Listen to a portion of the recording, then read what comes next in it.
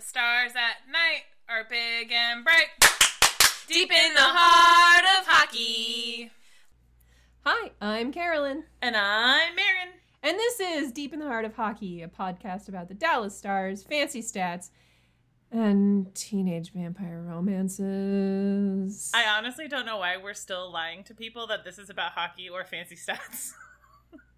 Because I haven't written a different intro, and we still have the same theme song, and maybe at some point we will watch hockey again. Maybe. I really feel like we should maybe branch off and with a new podcast name and everything, but you know what? Whatever, it's fine. At this, we'll figure it out. We will figure it out. We'll come to a consensus. At this point in time, we have not done either of these things because we just haven't talked about it. No, we haven't. It's fine. It's so fine. So we are here to talk to you today about the next movie in the Twilight Saga. You betrayed me. As voted on by our loyal listeners who understood that we start a thing and we finish a thing, and that's how things go. Traitors. Listen. All y'all. Listen. I don't understand why they're traitors when they simply told us what they wanted to hear us talk about. Oh, God. It's fine. Listen, you've got to watch all 5 movies or you will never know the true depths that this franchise can sink to. Anyway, it is September 12th of 2021. Not when you're listening to this, but today Yeah, we're recording. Today it is. And this is our 132nd podcast. Our second podcast solely about Twilight. Romance movies. Yep. And today we're going to be diving into Twilight. New Moon. Yes. Yes, we are. So like we did last time, we are going to pick out 3 things that we enjoyed for a relative term of enjoyment. And 3 things that were big red flags. I don't know if I can pick. I don't know if I can do this. I'm going to try real hard, but I don't know. But I would like to go first if I could. You can go first. Please tell us which thing you're talking about. Okay, so I'm going to start off with something I liked because I want to claim it before you take it from me, just in case you were planning on taking it from me. And that is the depiction of depression in this movie. Oh, I was not going to take that from you, but I thought I actually did not enjoy that. So I am curious about your thoughts. Everybody's experience of depression is a little bit different because we are all special snowflakes and we have different experiences with everything. Correct. And my first and last bout with depression as an adult was this past fall when I was trapped by myself in my condo during quarantine. Mm-hmm. And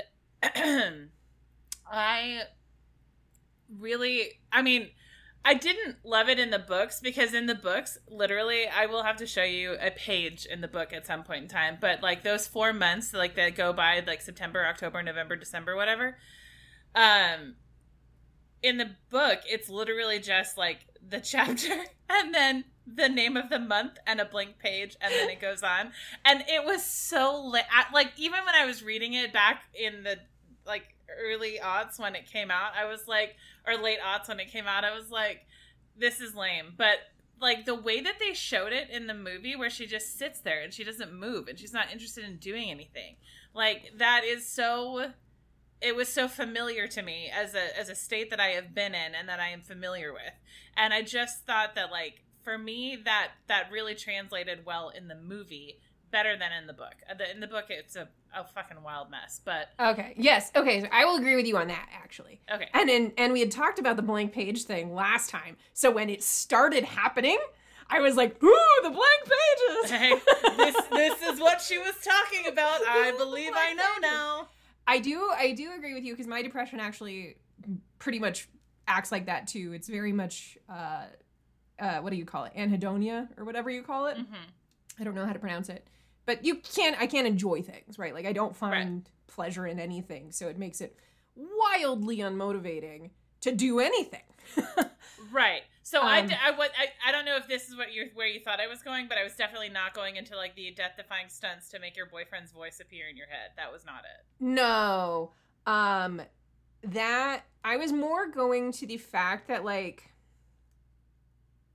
she voluntarily chooses to like, and it isn't like, it's that her entire fucking life revolves around being sad about this guy. Oh.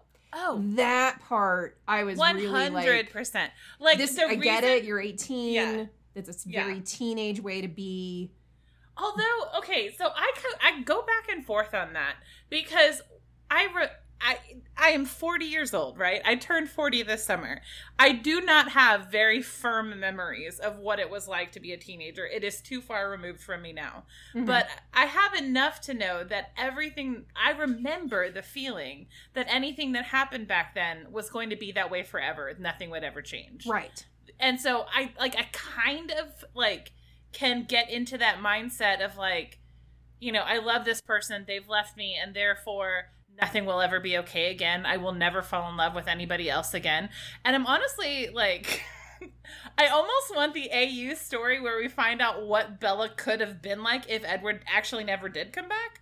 Yeah.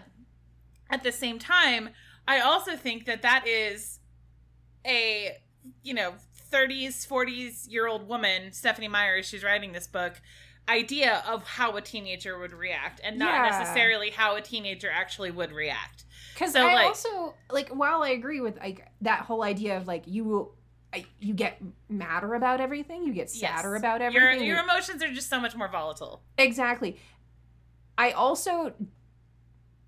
dated, like, I was so fucking in love with this guy at 16. So fucking in love with him. And then we dated for like 3 months once I moved out to college. And because he was in Kansas.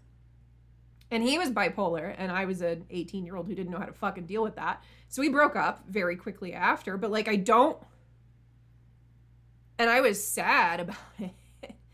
But like, and granted, I was the one who did the breaking up because I couldn't handle his bipolarness. But like, I was so fucking in love with this guy. But then I also realized we weren't good together. Yeah. Right? Like, I was 18 and I was super fucking sad about it. And I definitely had a week where I just sat in my bedroom and listened to depressing music. But I also had friends, and Bella has fucking friends. And like, they would come and get me and stuff like that. And I wouldn't just like sit off to the side in the cafeteria, even if I was being a sad sack. I will say in the book, I don't believe she does that because she talks about still being at the lunch table with her friends, even in the midst of this depression. Okay. So that it was part like, felt really weird to me. That was way over the top. That part.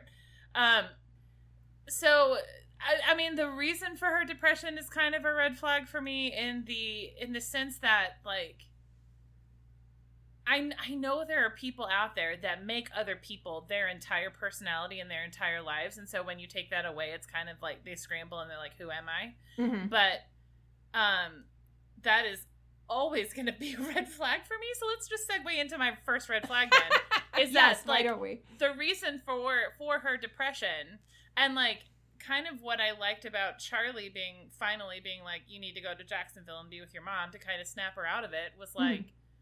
And again, in the book, that actually came a lot earlier. In the movie, it came like 4 months into her depressive state. In the book, it was like a week into her depressive state that he tried to get her to go to Jacksonville. And she actually like flipped her fucking gourd and refused to go. So I don't really rightly recall. I don't remember. Now I don't remember exactly what kind of precipitated the. I'm gonna go to the movies with Jessica. I'm gonna go back. Oh, I know, because I No, I know in the book, in the movie. Oh, okay. I don't know. I can't remember in the book. It doesn't matter, but it doesn't really matter either way. In the book, that conversation happened, and he was like packing a bag for her to go to Jacksonville, and she was like, "Absolutely not. I'm not going." You know, flipped out and refused. And that was like the first kind of emotional reaction he'd seen from her in that whole time, and then she started crying and she wouldn't stop crying for 4 months. So anyway, the reason for her depression, total red flag. If your friends do this, this is unhinged behavior. Absolutely. And you really need to look into getting that person some help. Yeah. That casually segs into my second thing I liked about this movie, chronologically. But I was Team fucking Charlie. Yeah. Team fucking Charlie again, and then literally I wrote, Team fucking Charlie, you are the best. You better fucking go shopping with Jessica. Yeah. And then I also actually, once again, Jessica stole the fucking show. Don't be so pleased at your self-referential cleverness. Like, she's so great. She's so great. I mean, she got hired on that first one before she was who she is. Mm-hmm. And the fact that they were able to keep her in these bit parts all the way through is kind of amazing, honestly. Like, she probably loved Jessica. I mean, who wouldn't? Jessica was fantastic. Yeah. But again, I think it's another, I don't know, point in the favor of why the fuck is Bella like so concerned about all of this supernatural shit? Because they're treating her like shit, and the people that she's close to that are human are great. Like some of them. I mean, Mike continues to be creepy the whole time. Yeah. He's the blonde guy, right? Yeah, the one that goes with them to the movies. Yeah. I mean, he's creepy, but in a normal teenage boy way where he, like, clearly has a crush on her. Like... Yeah, true. But, like, I just thought... The part that really kind of was like, dude, read the room, was when she finally came back to sit with them at the table, and he's immediately like, so... Yeah, you want to go out? Movies? Yeah. He's definitely skeevy. Yeah. I don't love Mike, but, like, everybody else is cool. Yeah. My first red flag is very related to your first red flag. Okay. Which is Edward. Oh my god, I know. So but, he was also one of my red flags. But in general, that's a general red flag. Very specifically, Edward being envious of Romeo's suicide. Yeah. Yeah. Yeah. That's a red fucking flag, my dude. Yeah. I mean, yeah. Yes. Okay. I didn't actually get to the end of the movie just now because my sister called. She just got a new puppy and she wanted to talk to me about it. Well, to be fair, that's way more entertaining than this seriously. fucking movie. Absolutely. No, and I was trying to help her come up with names. So they lived in England for a while. So they were trying to come up with like a name that kind of tied to their time in England and all this kind of stuff. And they just couldn't come up with anything good. And then they were trying to come up with like places they've traveled to, but you can't name a puppy Reykjavik, like it's just weird. So I was looking at where I know she's from in England, or like not from, but where she lived. And I was like, so she lived in the Fulham area. And I was like, why don't you call him Fully for Fulham? And she was like, shit, that's a really great name. So I may have just named their puppy Fully. And I'm pretty excited about it.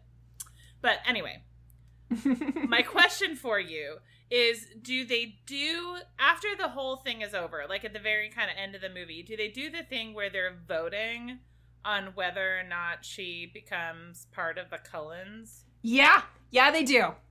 Okay. Yeah. It's weird. It's weird because then weird. that whole thing with like,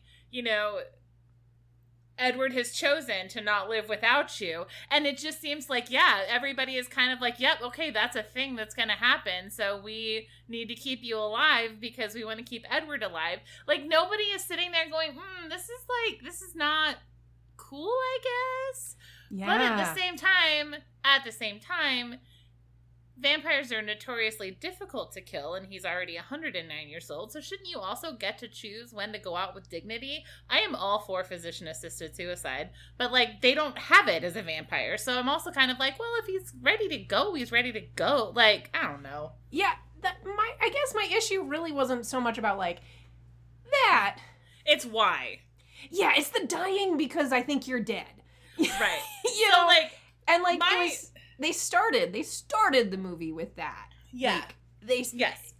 We got like heavy-handed metaphor out the fucking gate. Chekhov's when she like goddamn wakes metaphor. up, yeah, when she wakes up next to the book. Yes, exactly. And then they start with well, that is like the worst in the fucking book too, because like she spends a lot of time in her own fucking mind, which is like one of the reasons why in the book they had her narrate all these letters to Alice, which is not something from the book. It's just like the only way that they could get her to get all these like ideas across, because she wasn't fucking talking to anybody about them. Right. So one of the things that she keeps thinking about is her life in relation to Romeo and Juliet. She's Juliet, Edward is Romeo. Maybe someday he'll meet a Rosalind and he'll, be happy, but she's fine as long as he's alive and happy. And, maybe she should just settle for Paris because it's what's expected of her by her dad and his family, and like she could be happy enough, and isn't that fine? And you get all this bullshit. And I was just like, this is really like one of the more depressing things I've ever read.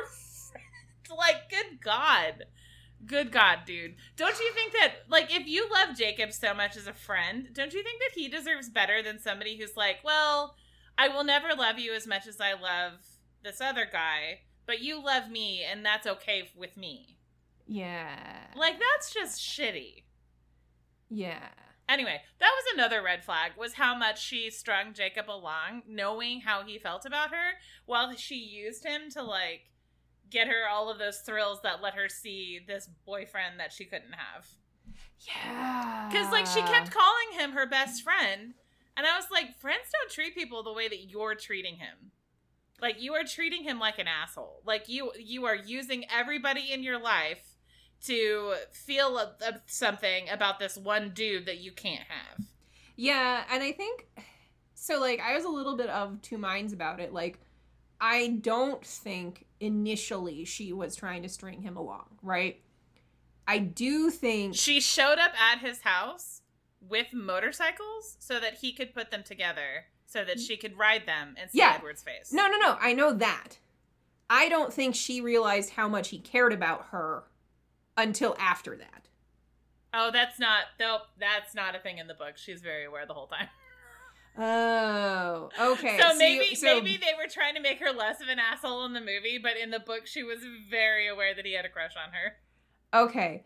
But my thing in the movie is, like, I was really, like, this is where I landed on, like, that she did end up stringing him along, is that, like, she kept having these conversations about boundaries. Mm-hmm. Like, they had a good conversation while they were at the movies about how she didn't feel about him the same way. Mm-hmm. And then she kept letting him, like, try to kiss her and leaning into that. And I'm like, no, you can't set a boundary and keep stepping over it and then not expect a different reaction. Yeah. Like, if these are your boundaries, then you've got to keep them. Yes. And you've got to keep it as a boundary. Because otherwise, it's not a fucking boundary. No, that's true. Like, you're clearly okay with it being different. Yeah. Before we get too chronologically far away from it. Yes. I would like to say that one of my things I liked in this movie was Carlisle. Like, I was really weird about Carlisle, weirded out, I should say, by Carlisle in the first movie. Okay. But I thought he was nice and sympathetic, and I liked the conversation that he and Bella had after her birthday party. Yes. Which, okay, yeah, me too. If you haven't seen the TikTok that Marin posted this morning, I'll make sure it gets on the Deep Heart Hockey account too. Oh my god, I laughed so hard at that TikTok. It was pretty funny and pretty spot on to that scene. But I thought Carlisle was really good and sympathetic, and actually did have that father figure kind of energy in this movie. Yeah. And it was only slightly ruined for me by the starting of the whole soul discussion. I know. It's weird. Like, vampires. And, like, I get that Stephenie Meyer is, like, some weird Christian or something like that. She's Mormon. She's Mormon. Yeah, like I said. And, That really came through Yeah, it does. in this movie. I mean, even more in later installments that I will not spoil God. for you. It gets worse, but like no. it's weird. It's weird. It's weird, right? It's strange. It's like you can't tell me that these people don't have souls. I also, it was really like when they're don't... clearly trying really hard to be good people. Good people. I know. It's strange. Well, I guess it depends on what you believe about souls, but like, right? Like, I think me not being a Christian, specifically a weird Christian, I don't know. Well, I mean, if you've read the Anne Rice vampire books, like they talk a lot about being damned in those. So like, yeah, it's not like it's an entirely new concept to the vampire lore, but it added an extra level of weird in this. I also was really struck as I was reading this book again about like how hard Stephenie Meyers goes into like their bodies are like cold concrete, like, and it's not something that really translates as much in the movies. Like they just don't really talk about like, but like she's very, very like, it's like cuddling a stone is the way that she describes it all the fucking time. And I'm like, did you really, like, did you think that through at all? Or like, I mean, you have to have, because she mentions it on every other fucking page when they're on screen. Like, obviously for the most of this, she was talking about Jacob, so like, it wasn't as obvious. But like, in the end of towards the end of the movie, when Alice comes to the house, and I'm jumping ahead here, but like, that's okay. The rest of my stuff is at the end. In the book, like, Bella hugs her, and then Alice, like, Bella, like, goes kind of catatonic because it's a Cullen in her house again, and oh my god, she's so excited. And Alice basically, like, lets her sit on her lap and cuddle her, and I just thought that was a little strange. But, like, she talks the whole time about how it's like cuddling with a statue that conforms itself to your body. And it's like, does that sound, like, comfortable to you? Like, it's a cold stone statue. Like, I mean, in the summer, sexy maybe. Times. I mean, like, it's just weird. Like, it was just weird, and it's so strange how she just like she has gone so hard into that. And I'm like, explain to me the physiology of that, right? Like, I understand that vampires are being kept alive by some magical force, but it just doesn't make sense to me that, like, they go from being a fleshy, like, spongy human to all of a sudden being, like, a fucking rock just because they died. Like, explain this to me. Like, either they're an entirely new creation and they're these movable stones, or they're people who are suddenly, you know, need to drink blood to survive. Like, what? Why? Why? What's the point? Magic. But it's not even magic that makes sense. Wait, why? Why? Does magic need to make sense? Yes, I do need something to make sense about this.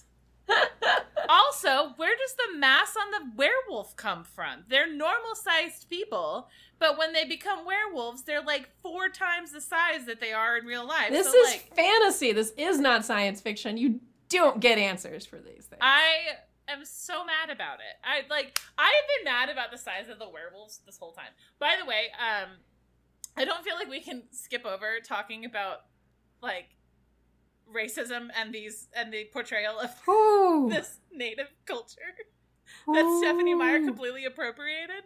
I even wrote down, like, because there's like the whole thing where Jacob gives her the dream catcher for her birthday. It's like, I wrote down in my notes, that feels racist. But I also couldn't find anywhere online that talked about whether or not the Quiute tribe, like, is one of the tribes that deals with dream catchers. Yeah. So, like, I'm not, like, whatever, it's fine. It's not fine, it's weird. But, like, also, I don't know if anybody knows this, but when Taylor Lautner was hired, they did not know whether or not he had any Native American heritage. They just hired him because he looked Native. Sort of. And then it came out when he was actually doing press for the second movie, I think, that his mother had told him that she does have ties to some tribes. And I did a little quick and dirty research this afternoon, and there are many people who are not okay with that. Like, that's not Native representation. If he has no ties to these tribes, if they're not claiming him and he is not raised in those traditions, he doesn't then get to, like, call himself a Native American actor, you know? So, right, yeah. It's weird. So there's that. The other people in the movie are portrayed by actual Native American actors, obviously. Some, like, Graham Greene, for instance, is a very famous Native American actor. But it's weird. It's weird. Mm-hmm. It's weird. Also, the fact that, like, Stephenie Meyer took this actual tribe and made them werewolves, which is not part of their lore, and then allowed all of these white vampires to call them dogs and talk about how much they stink. Yeah. Like, that's hella uncomfortable. Like, yeah. why would you do? It's like making all of the goblins Jewish. Like, it's just weird. It's wrong. Don't do that. So there's that. Yeah. You don't meet her in this movie, but in the book you meet Leah Clearwater, who you will meet in the next movie. And, like, when Bella meets her, she thinks of her as being an exotic beauty, which I'm like, oh man, you even pulled out the exotic description. Like, oh man, what are we doing here? What are we doing here? So, yeah, but it's also, I went to see these movies when I was living in Oklahoma with my Native American friend, who was, like, just really excited to actually have any Native American representation in a hit movie series like Twilight.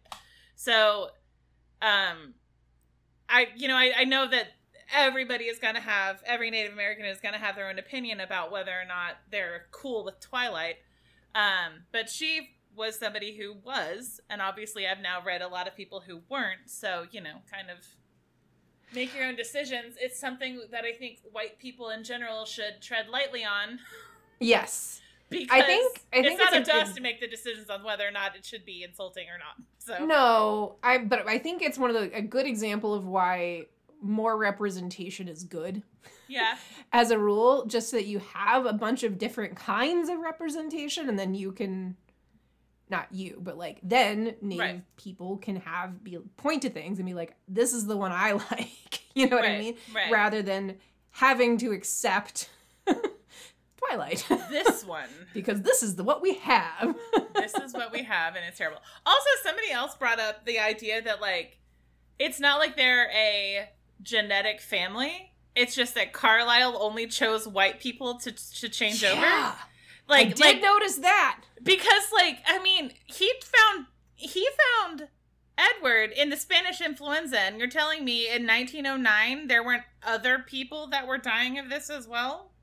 It does boggle the mind a little bit that 1901, I can't remember when he died, whatever, it doesn't matter. You were correct. It doesn't matter. But, like, it does boggle the mind a little bit that, like, he's picking and choosing who he turns into a vampire as, like, a doctor. Yeah. Yes. It's a little strange. And that, like I said, they're all white. Well, yeah, that part's a little bit more easily explainable, which is that he's probably kind of racist. So, but very also, colonial. He's a doctor. Like, what if he was a doctor to start?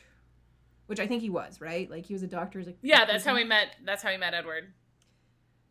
No, but, like, before he was a vampire. Oh, I honestly don't remember. I have no idea. Probably. At some point, he became a doctor. He's really old, so I don't know if they even had what would have been called proper doctors. But he did go to medical school. He has gone to medical school. He's the sworn. He took. He has sworn a Hippocratic oath at least once in his life. Yes, a minimum of one time. Okay, okay. So he was born in the 1640s. Right? Somewhere in there? Technically had doctors then, yes. He was the son of an Anglican priest in London, England. His father and other pastors hunted witches, werewolves, and vampires. Following his father, he discovered a coven of vampires. After an ancient vampire attacked him, he fled and silently endured the transformation. So he was not a doctor when he died. He was working with his dad as a vampire hunter. Regardless, he took the Hippocratic Oath. Wouldn't you then feel compelled to try and turn everyone?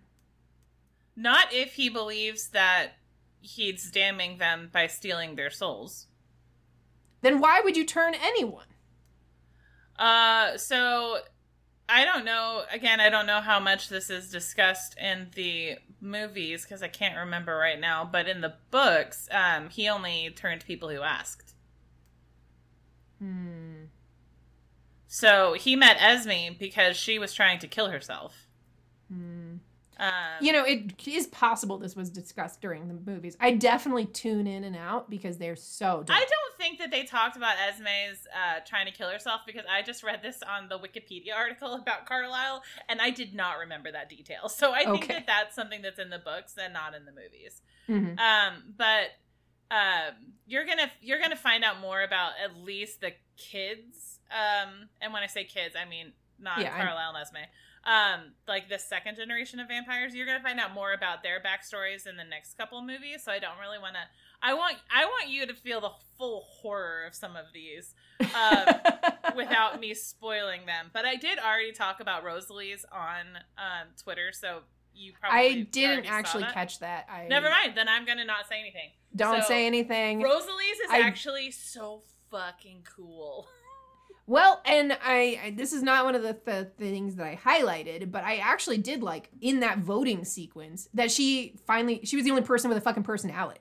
Yeah. Like, well, and she's this, like, they kind of inject her personality every now and then, in these things where it's like, they try very hard to give her one line that kind of gives off, like, this is what Rosalie's all about. But, like, she very much, in the books, is not happy being a vampire. The only reason that she sticks around is because she fell in love with Emmett. But, like, she actually actively hates being a vampire. So that's one of the reasons why she voted. Like, I can't. That's why she voted. Yeah, that's why she voted against it. Yeah, she was like, I wish somebody had been there to cast no vote no for me. Yeah. And I was like, damn, girl, I like it. I like it. Yeah. Thank you for being an actual voice of reason here. I do love Rosalie a lot. She gets weird in the fourth book, but I do like her for various reasons I won't go into. But I do like Rosalie a lot, and I do like Alice a lot. Those are my two favorites of all of the people in these books. Oh, and Charlie, of course. My other third thing that I actually liked that I highlighted here is I actually thought it was kind of interesting how the werewolf lore wasn't that we are born or bitten werewolves, but we turn into werewolves as a genetic response to vampires being nearby. I did find that interesting in the way that she put together that lore. Still kind of iffy on it being tied to Native American lore. Absolutely. But like I do think the having a monster in response to a different monster is interesting. Yes, it's a different take on werewolf lore, and I did appreciate that. Even though that could have been like a really fucking interesting thing, more interesting if she had not tied it to this whole Native American lore, right? Like, just suddenly people in the town start turning into werewolves, you know what I mean? Yeah. Like, that would have been really fucking cool. Rather than trying to, I don't know, culturally appropriate some shit. Like, right. Yeah. Some interesting choices were made, and then they were offset by much worse choices. Yeah. That's definitely a thing. That is definitely a thing. My other red flag is I still have 2 red flags. I think I've talked about a lot of red flags. I don't really think I've talked about a lot of things I like, because I think the thing that I liked really... I mean, you keep saying things that I agree with, so I haven't really come up with a new red thing that I liked, but whatever. Another red flag for me, let's just say another, I've lost count of how many red flags I've brought up at this point. Another red flag for me is the violence against women under the context of, I care so much about you. And there is nowhere that is more horrifying than in the relationship between Sam and shit on crackers, I forgot her name. Emily, I think. Sam and Emily. Yeah. Because they kind of, I feel like they gloss over it a bit. They real hard gloss over the fuck. They fucking gloss the fuck over that. Yeah. And I also don't really feel like I don't think that they really kind of go into the idea of werewolves mating. Do not. Okay. Do not do that. I won't touch on that too much because there's a whole level of horror that's going to come with that later. But basically, Sam and Emily are mates, right? Like, they 9 levels of Twilight hell. I'm gonna feel pretty confident saying that werewolf mating is gonna be 8th or 9th level, like especially in the 4th book or the 5th movie. Like, you're gonna feel some things, and they're not gonna be pleasant. That's why we can't even vote on this. We have to keep, now that we've watched the second one, we have to keep going in this series. Because I need you to experience the full level of all of this. But anyway, so the idea that, like, you've now got these, and this is another part of the whole, like, making the werewolves native that is kind of awful, because you've got these, like, and I'm using this word because of the nature of what she's portraying, savage people that, like, are emotionally volatile and, you know, hurt people they love around them because of how emotionally volatile they are. Mm-hmm. You know, and it's people that, like, have to forgive them because they're in love with them. And then you see that all the time with Bella jumping in between Jacob and Mike at the movie theater, with Bella jumping in between Edward and Jacob, and all, like, between Jacob and Alice when Alice comes back. It's just all of these times that Bella basically has to throw herself in harm's way, hoping that she won't get hurt, when we've got a perfect example of, like, that's not always something that you can count on. Yeah. Edward hurts her in the first fucking scene of the movie, accidentally. But, like, that's still exactly what you could say about Sam and Emily. Like, he didn't mean to hurt her, but he did. Yep. So, like, this whole, like, violence against women thing under the guise of, I love you so much, I need to protect you, like, I wrote down in my notes as I was watching this movie, for all you young heartbreakers out there, if somebody tells you that they're too dangerous to be around, you need to trust that. Yeah. And you need to not be around them. Because, like, fucking Jacob tells her multiple times he's too dangerous to be around, and she keeps being like, no, you're my best friend, I need to be around you. No, you don't. Like, no, you really don't. You don't. You have other friends. Go hang out with them instead. Right? This brings us right back to, like, the very beginning of the podcast, where she's surrounded with some cool people. Yeah. And she chooses to ignore them. Completely ignore them. Yep. My next red flag is Jacob-centric, so I feel like this is a good one. Okay. And it's basically a follow-on for this, of Jacob answering the phone, hanging up, like, answering the phone call in not his house. Yeah. Talking to Edward, not telling Bella that Edward was on the line, and then hanging up, and then getting pissed at Bella for going to try and save Edward from killing himself. Yep. Like, putting his hand on the ignition and trying to get Alice to stop driving the car. Like, are you fucking kidding me, sir? Like, do not get me wrong. I fucking hate Edward. I think Edward's a shit. But morally, it is the right thing to do to go save his ass. Yeah. Yes, I don't like Edward either, but, like, I also don't like Jacob for very, very many reasons. So, like, in the whole Team Edward versus Team Jacob thing, I'm Team nobody. She should run off with Jessica. Like, yeah, like, Jessica's the only dateable person in this fucking movie. Yeah. Jessica's a delight. Jessica is a delight, and she tells it like it is, and she doesn't take shit from anybody, and I love that about her. Abso-fucking-lutely. Bella should just date Jessica. This is the obvious answer. Yes. I skipped over it, and this isn't technically one of my red flags because I have another red flag. But can we just talk about, like, I was almost on board with Jacob up until kind of the end where he starts going really off the deep end. And what really had endeared him to me at the beginning was him calling Bella out for her being so fucking obsessed with how old she was. Yeah. And like, as I kind of enjoyed Bella last movie. I thought she didn't deserve the panning that she got. This movie, she's insufferable. She's insufferable, but I mean, and like, this is so much more obvious in the books too. But like, Jacob is also insufferable pretty much the whole way through. Oh no! See, he's more insufferable around the Cullens, but he is insufferable the whole way through. See, in the movie, I felt I was pretty okay with Jacob. Like, I was never actually on board with him as like a love interest because they had no fucking chemistry, zero chemistry. Mm-hmm. Like, one thing that carried over from the first movie is like, at least Edward and Bella had good kisses. Jacob and Bella had no chemistry for me. And so I was like, all right, even if we're grading this just on a pure fantasy romance scale, this doesn't do it for me.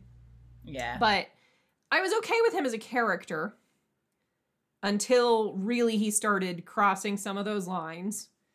And that was a really fucking big line. Like once he went off at Mike in the movie theater, I was off the train entirely. And then he did that whole thing with Edward, and I was like, this is bad. This is fucking bad. I also want to go back and address the names of the movies that they talk about going to see. I liked that. So there's the romance comedy called Love Spelled Backwards is Love, which is like a fantastic name for something. Yeah. And then they went to go see Face Punch. And like, I was watching a video about like, you know, problems with New Moon, just because I wanted to get some, not material to talk about, because all of these problems I'm talking about are my problems with them, but I just wanted to like see what other people are saying. Uh-huh. And they were talking about how like, you know, times when it's obvious that they never actually rewrote from the first script, or the first draft of the script. And they showed that scene where it was like Face Punch and Love Spelled Backwards is Love. Because then you've got like the other kid, Eric, just being like, yeah, and remember the preview was like, punch faces. And it was like, that's all they ever said about the movie was face punch and punch faces. That's it. That's all they said about it.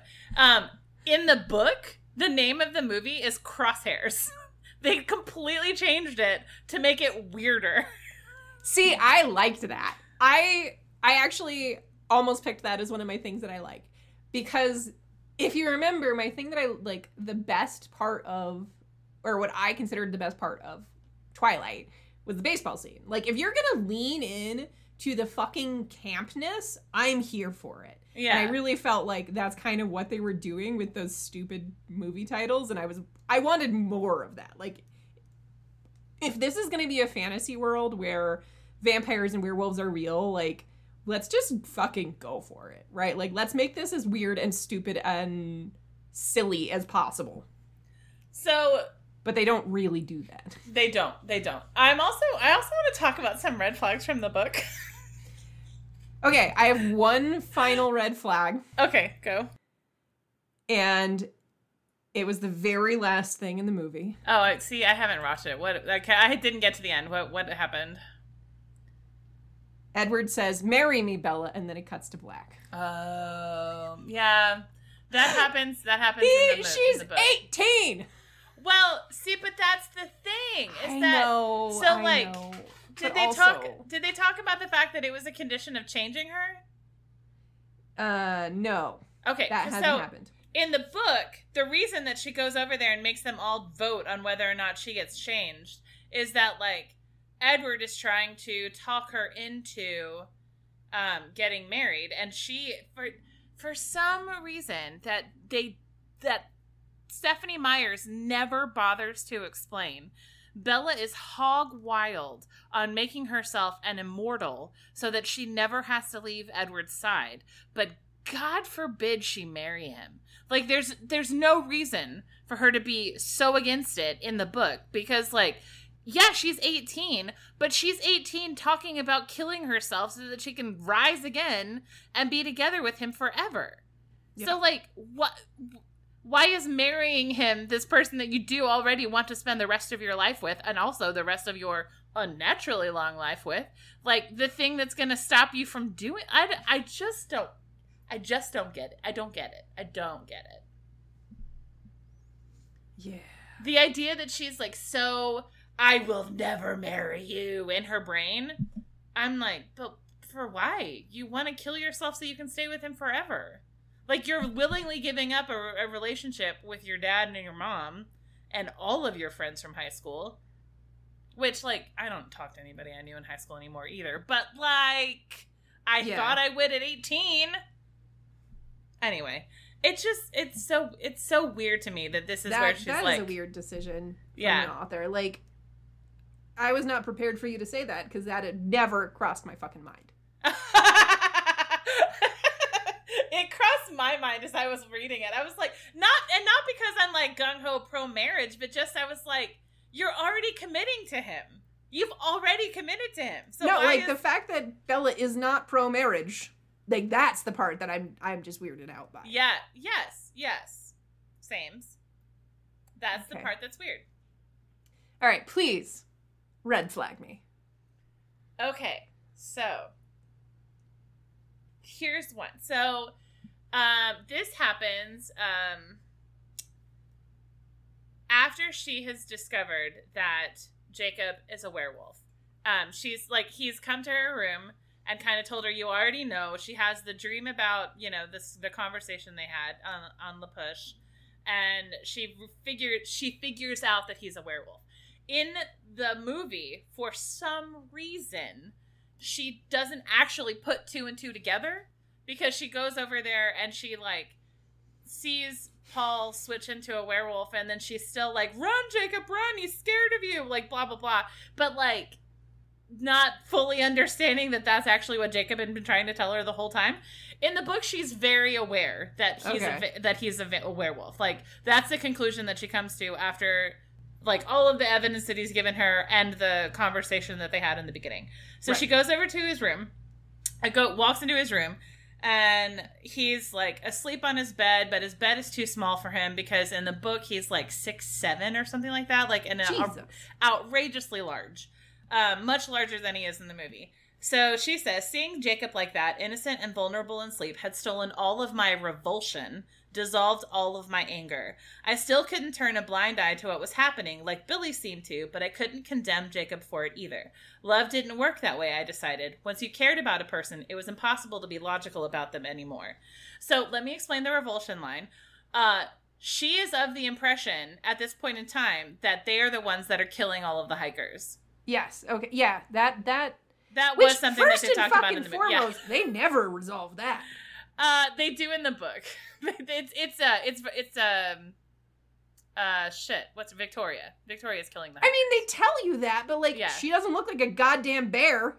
No, but it's the wolves that were chasing her that people were seeing, so they assumed it was bears. Okay. That did not. I kind of got that it was Victoria, but I was like, this is not a good. But why are you thinking it's bears? Yeah, it's because they were seeing the wolves that were chasing Victoria after Victoria was killing people. Okay. So that's where the bear thing came in. But anyway, so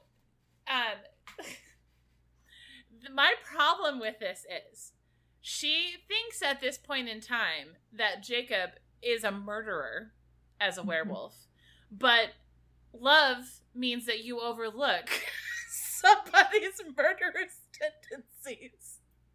I couldn't even get that out. That, like, he's a murderer, probably, but it's okay because she loves him. And you don't get to choose who you love. You just love them. and you kind of like work with what you're given because you love them, is kind of what she's going through here. Oh boy. Jacob, Serious, this is a serious question, and I really don't mean it to like, it's gonna sound a lot more patronizing than I really probably should even say, but this is a serious question. Was Stephenie Meyers married at the time she wrote these? Yeah, she had kids. Married with children. She's Mormon, dude. She got married really young. You're not wrong. I just had to check. I just needed to check. She went to Brigham Young and everything. She got married. Gosh, she real Mormon. She got married to her husband in 1994. They have 3 children. They married when she was 21 years old. This explains a lot. He retired to take care of their children after she became a successful author. Well, yeah, that's the dream. And one of the things that I need to tell you about is, like, when these movies were being made, because I was watching them and watching our, shit about them, she gave so many interviews in which she told people, yeah, I never even took a creative writing class. And I was like, girlfriend, you don't need to tell people that. Mm-hmm. It's like 1000% obvious that you do not know how to plot a story, how to, show versus tell, mm-hmm. how to write believable characters and maintain internal consistency with those characters. Mm-hmm. Like, we've been no, sweetheart. We've been no. Like, good God. Yeah. Let me look for another one.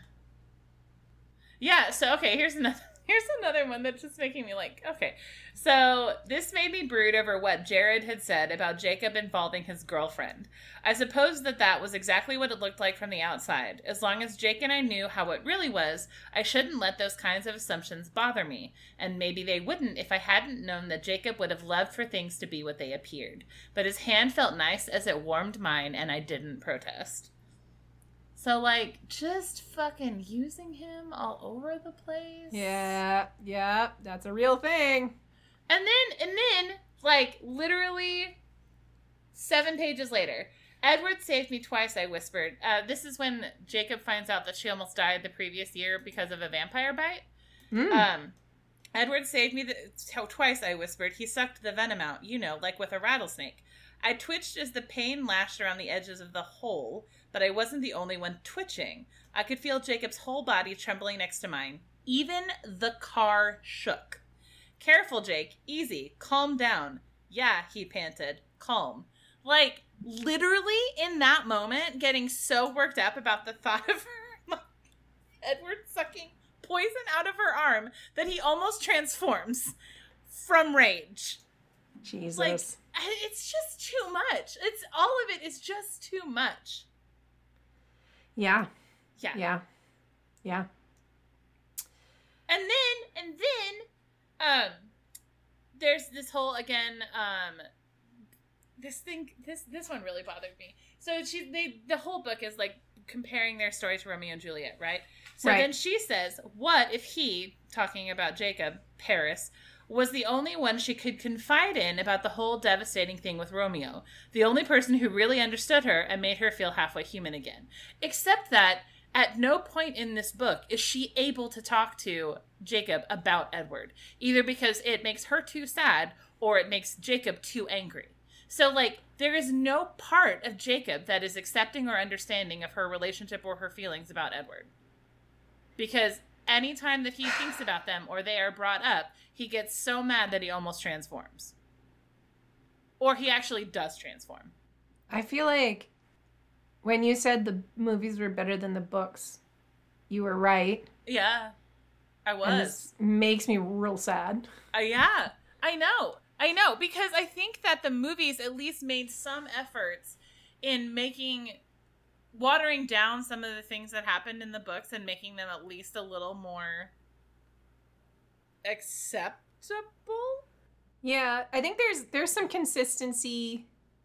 There's as at well. There's at least some consistency among the characters, and Yeah. I think that's gonna get more obvious in the third book, but I haven't read that book in a very long time. So I'm kind of curious as to how some of the things that I know are coming are going to happen in the book. I've already gotten it out from the library. Do not worry. But because I was like, I'm not buying these at all. No. But yeah, it's really quite wild, is all I'm gonna say. Okay, I think it's time to wrap things up. So I'm going to ask you one question that maybe brings it around to hockey just a teeny tiny bit. Do you think this movie was better or worse than the Stars season is going to be? Honestly, I'm so disconnected from how the Stars are looking right now. I'm gonna go with probably the Stars season is gonna be better than this movie. So here's a startling confession. I liked this better than the first one. And I don't think it's because it's a better movie. I think it's just because there was a lot less Edward. And I can't fucking stand that guy. Oh God, I know. Just wait. Bella doing all that wild shit didn't make any sense to me. I watched a really funny video about with this guy that did not understand that Edward was not actually visiting her as a spirit. That that was just her memory of his voice talking to her to tell her to be careful.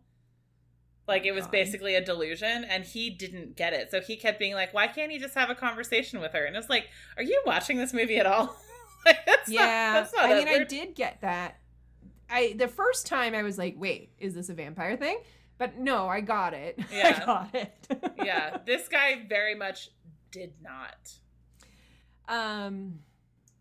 I think, as a rule, this movie was probably worse than the Stars seasons will be as well. But I think this movie is a good metaphor for one of the Stars games, or maybe multiple, that they will play. Because it had flashes where you were like, oh, they're doing something. And then it didn't pan out. And then it was just 30 minutes too long. Yeah. And you're just like, why hasn't this fucking ended already?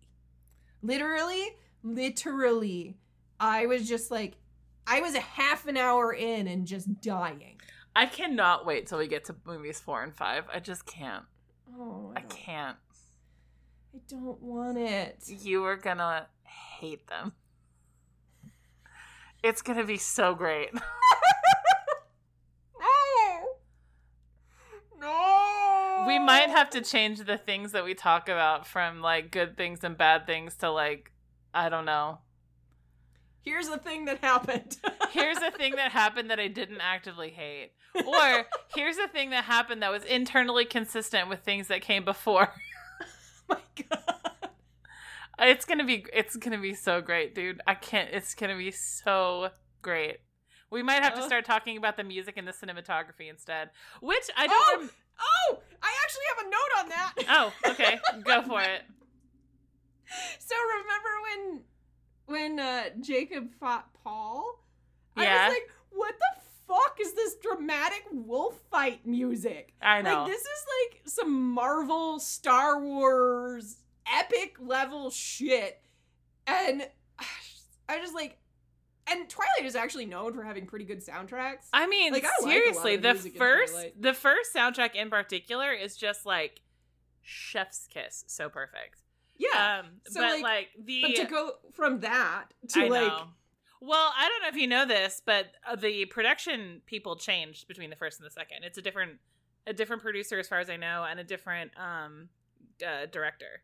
I did notice it was a different director because I remember we talked about the director in the first one, so I was curious. And this had such a different feel. Yeah, it really did have such a different feel. It did. Which is, I think, also I preferred the feel of it. Yeah. The vibe. I think that the first one was campier and therefore better in general. Yeah, I wish they had if they had leaned into the camp, but also they didn't have nearly as much blue filter, which I appreciated. I know there was a lot of blue filter on that. The first one, yeah. Yeah. This one was a warmer looking movie, but I also think that probably was because she was with werewolves most of the time. Yeah, and so therefore they weren't trying to make it look cold and uninviting. Yep. Anyway, I was like, and then at the fight at the end too, I was just kind of like, honestly, if this movie had just been more terrible CGI fighting scenes, I probably would have liked it. Yeah. Like, I could have gotten on board with that. Yeah. Just more terrible CGI fighting, less longing. And I know that's not the direction any of this is There going. was so much terrible CGI, by the way, in this one. I know, I love it. Which is crazy because it came out after Lord of the Rings. Like, it should have been way better. But, like, the part where Jacob jumps out of the window, it's like, Mm-hmm. I've seen better orcs than that. Like, what are we doing here? So bad. Oh, and that's all we have for you today. Woo! Okay, by the way, there are going to be different directors for each of the next movies. Cool. We love internal consistency. We love internal consistency. I will say that it's the same script author the whole way through. Okay. We have Melissa Rosenberg to blame. Sorry, Melissa. I'm not sorry. You did. You know what you did. And you got paid for it. She did get paid for it. This was her second film after the movie Step Up. That really, really amazing film where Channing Tatum and Jenna Dewan met and fell in love and got married and then got divorced many years later. Yep. Step Up was a fantastic film. So Step Up was a fantastic film. No one talks shit about Step Up. No, absolutely not. Sorry, did not mean nobody should talk shit about Step Up ever. That movie is great. That movie is great. Anyway, you can find us on social media. Yes, you can. I'm on Twitter at Classlicity. I am at Marinish. And our official Twitter is at Deep Heart Hockey, where we will post this podcast. And also, I will make sure to get that TikTok that Marin found that was very funny over there as well. And if you have a longer question, comment, or Opinion red flag about that we Twilight? missed. Yeah, red flag that we missed. You can email us at deephearthockey@gmail.com. You can find our blog, although I don't know why you would, at deephearthockey.wordpress.com. And you should definitely go see Shang-Chi this weekend because it was super fucking I good. want to see it, but I've been exposed to COVID and I have to quarantine. Yeah, don't go to the theater if you have been exposed to COVID. If you haven't, Shang-Chi. Yeah. Super good. You're going to be listening to this tomorrow. Please keep your fingers crossed I get my COVID test at 3. All right. Bye. Bye. Go Team Charlie.